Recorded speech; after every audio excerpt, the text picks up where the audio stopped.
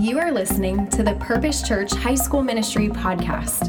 Whether this is your first episode or you've heard them all, God has something to say to you. Our vision is to see every student everywhere following Jesus, and we hope this message helps you take your next step in your faith.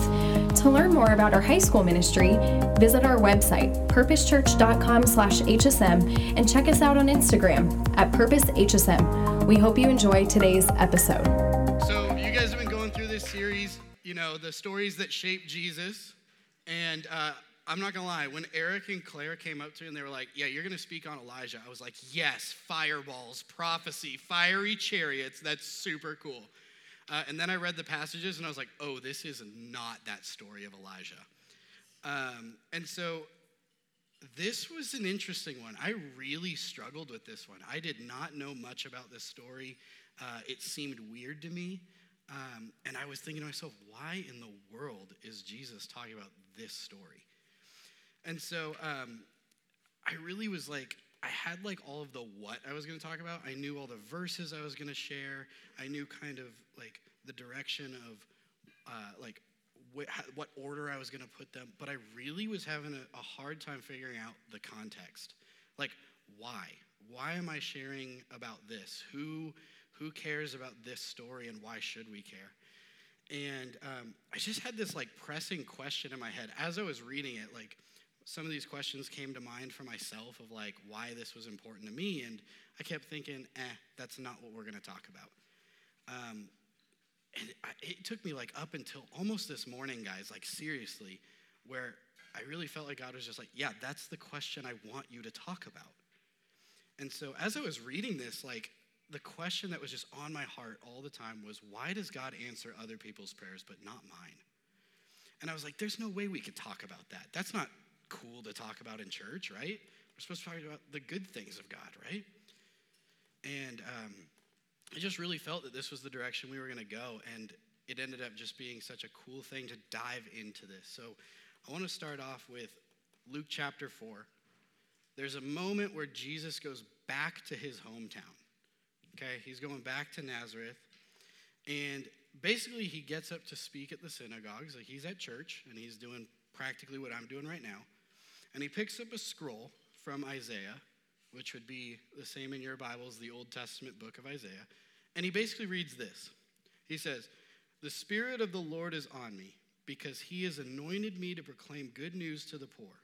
He has sent me to proclaim freedom for the prisoners and recovery of sight for the blind, to set the oppressed free, to proclaim the year of the Lord's favor." So this is where it gets wild, because Jesus basically goes, all right, guys, mic drop. Now that I've read this, it's been fulfilled because it's about me. And I'm like, that's okay, you're crazy, right? Like, could you imagine if right now I read that and I said, all right, everyone here, you just witnessed a miracle because that was about me. You guys would all think I'm crazy, right?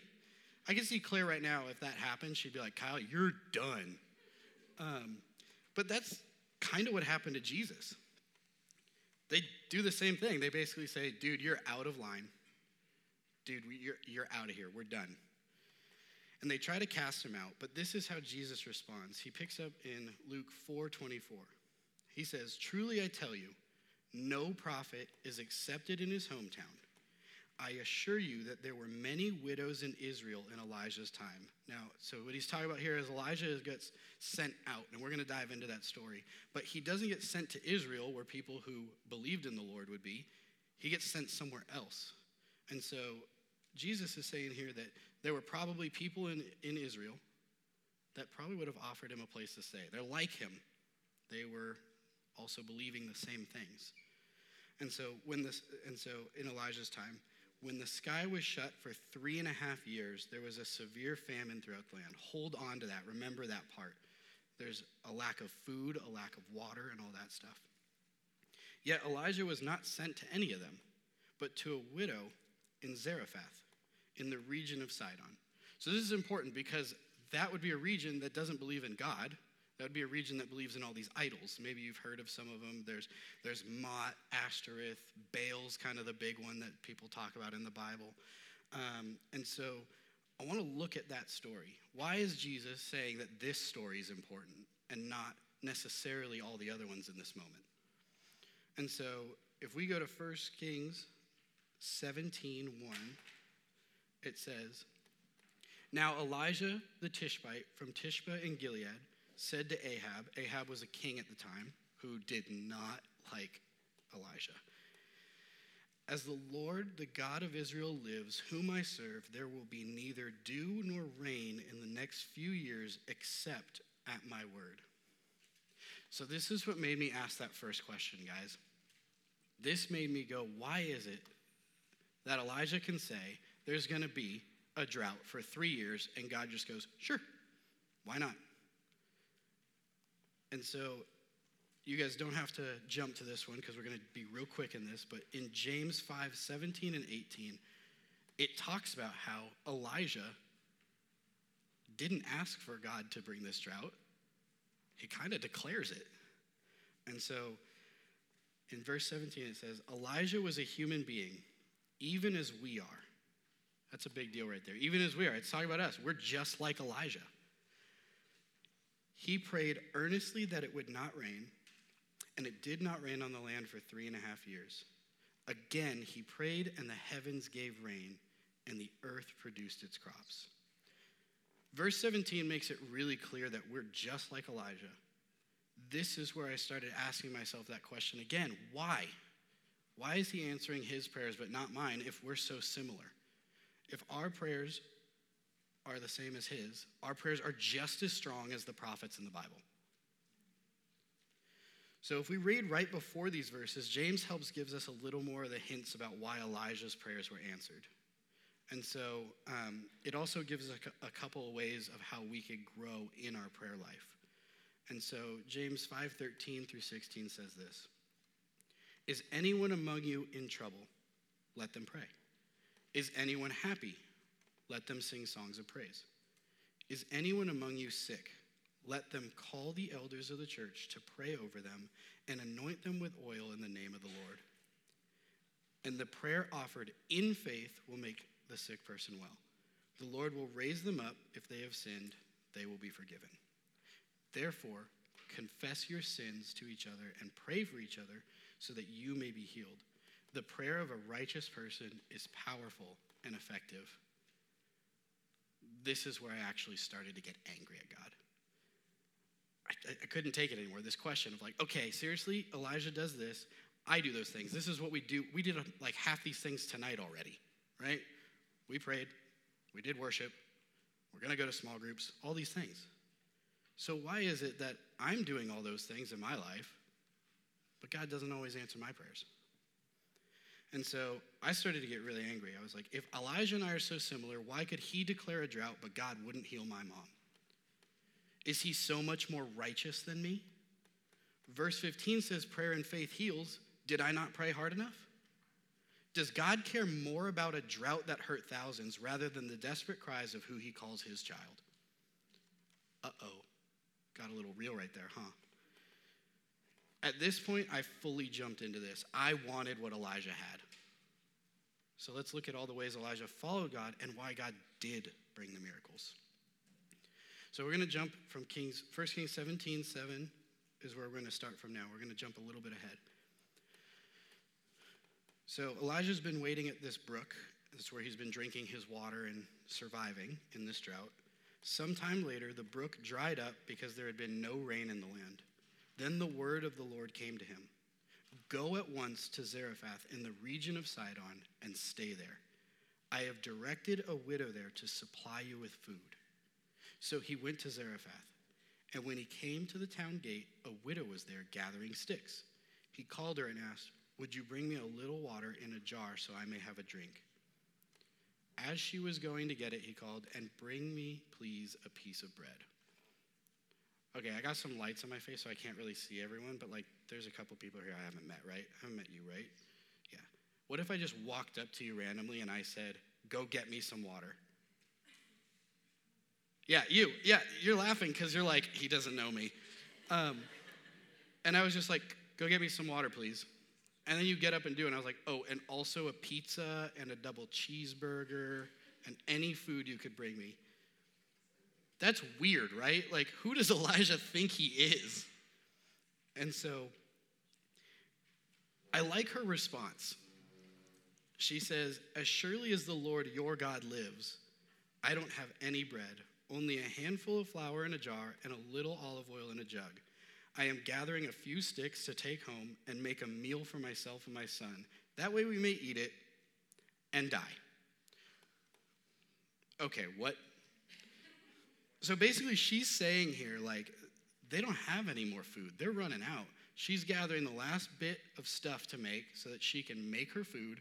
They can have one more meal, and then she has no idea what to do next. And she also says, "As surely as the Lord your God lives." There's a little bit of spiciness in there. She's like, no, not another religious fanatic telling me how to live my life. And so Elijah says to her, "Don't be afraid. Go home and do as you have said. But first, make a small loaf of bread for me from what you have and bring it to me, and then make something for yourself and your son." Okay. So now she's saying, "I got enough for one thing of food left." And he goes, "That's perfect. You can make it for me." What? And then he's like, "But don't worry, there will be enough for you to eat after me." This seems really backward to me, right? But then Elijah continues on and says, "For this is what the Lord, the God of Israel, says. The jar of flour will not be used up, and the jug of oil will not run dry until the day the Lord sends rain on the land." So what does she do? She went away and did as Elijah told her.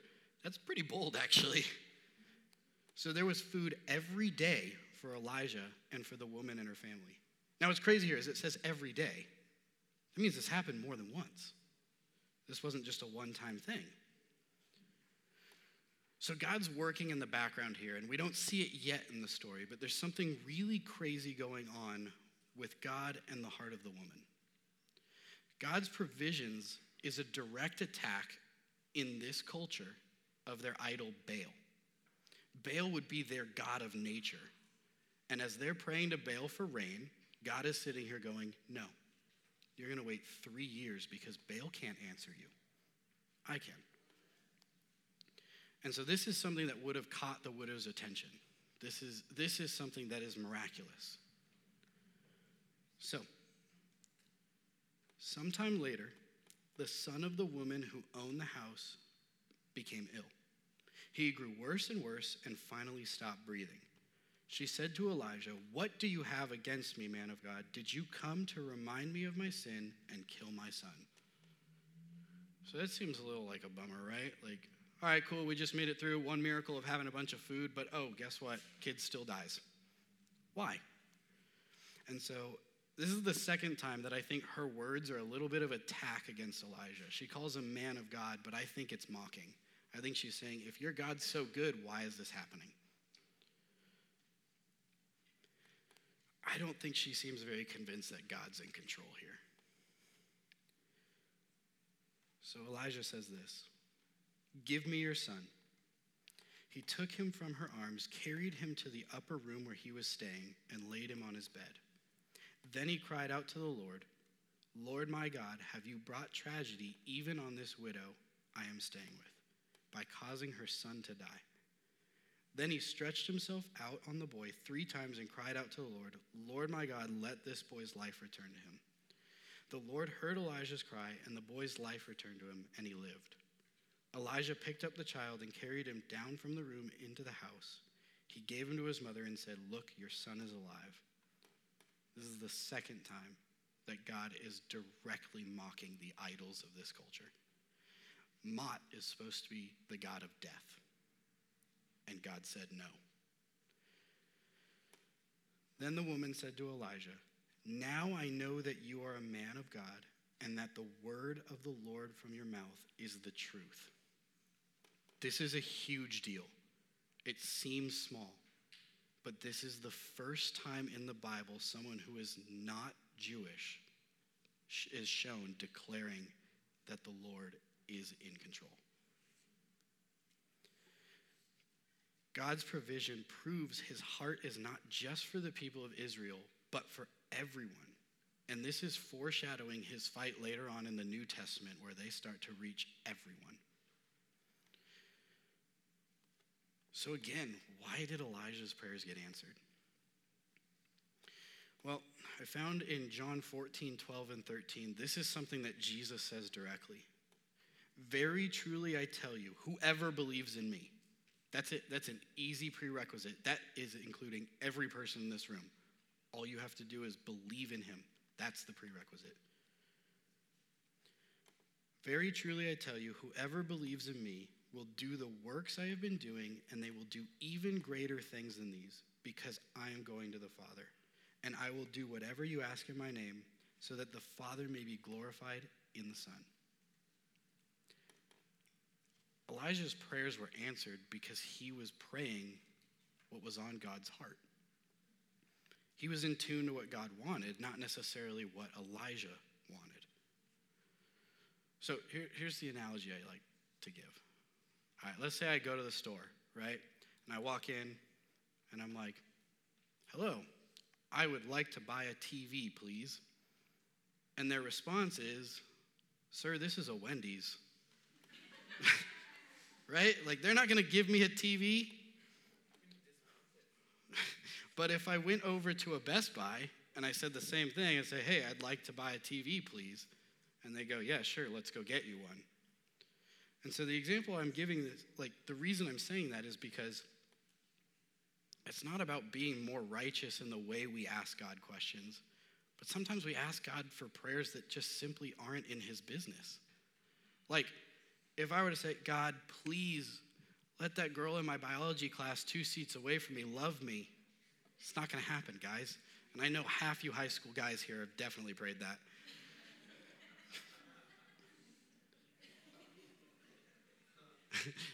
Yeah, I hear all you adults too laughing. You all know it's true. But the more things we do that was mentioned earlier in those verses in James, the more we can be in tune with what God wants us to pray for. We can pray, we can worship, we can be in community. These are all ways that we'll start to see what God wants from us. And honestly, guys, I wish I could just give you a list of things you can check off to know if your prayers are in tune with God. But it doesn't work that way. Learning what God wants is just like any relationship. It's not check boxes, it's intentional communication to understand. The more in tune we can be with God and knowing what things we pray about will be answered. That's how we could see this. Like, the more in tune we are, the more we're going to have prayers that we're going to see yeses from God. Because there's no reason for him to deny that. And so God answers Elijah not for Elijah. He answers all of Elijah's prayers to reach the widow. And sometimes I feel like it's really easy to read this story and think we should be like Elijah. We should be the ones needing to follow God's plan to make sure the miracles happen. And don't get me wrong, at times that's true. At times that is our role. But I think more often than not, we're actually the widow in this story. We're the ones that God is laying down miracle after miracle just to get our attention, just to bring us closer to him. And so I think God answers Elijah because he's so desperately trying to reach the widow,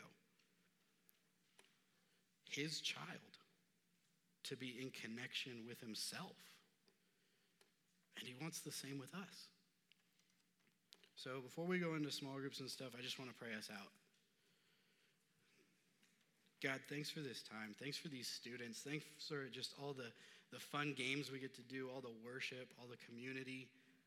And just thanks for letting us have a good time tonight. Lord, I just pray that this time coming up with small groups is really intentional. And I just pray that questions get asked, questions get answered. I just pray that people see you.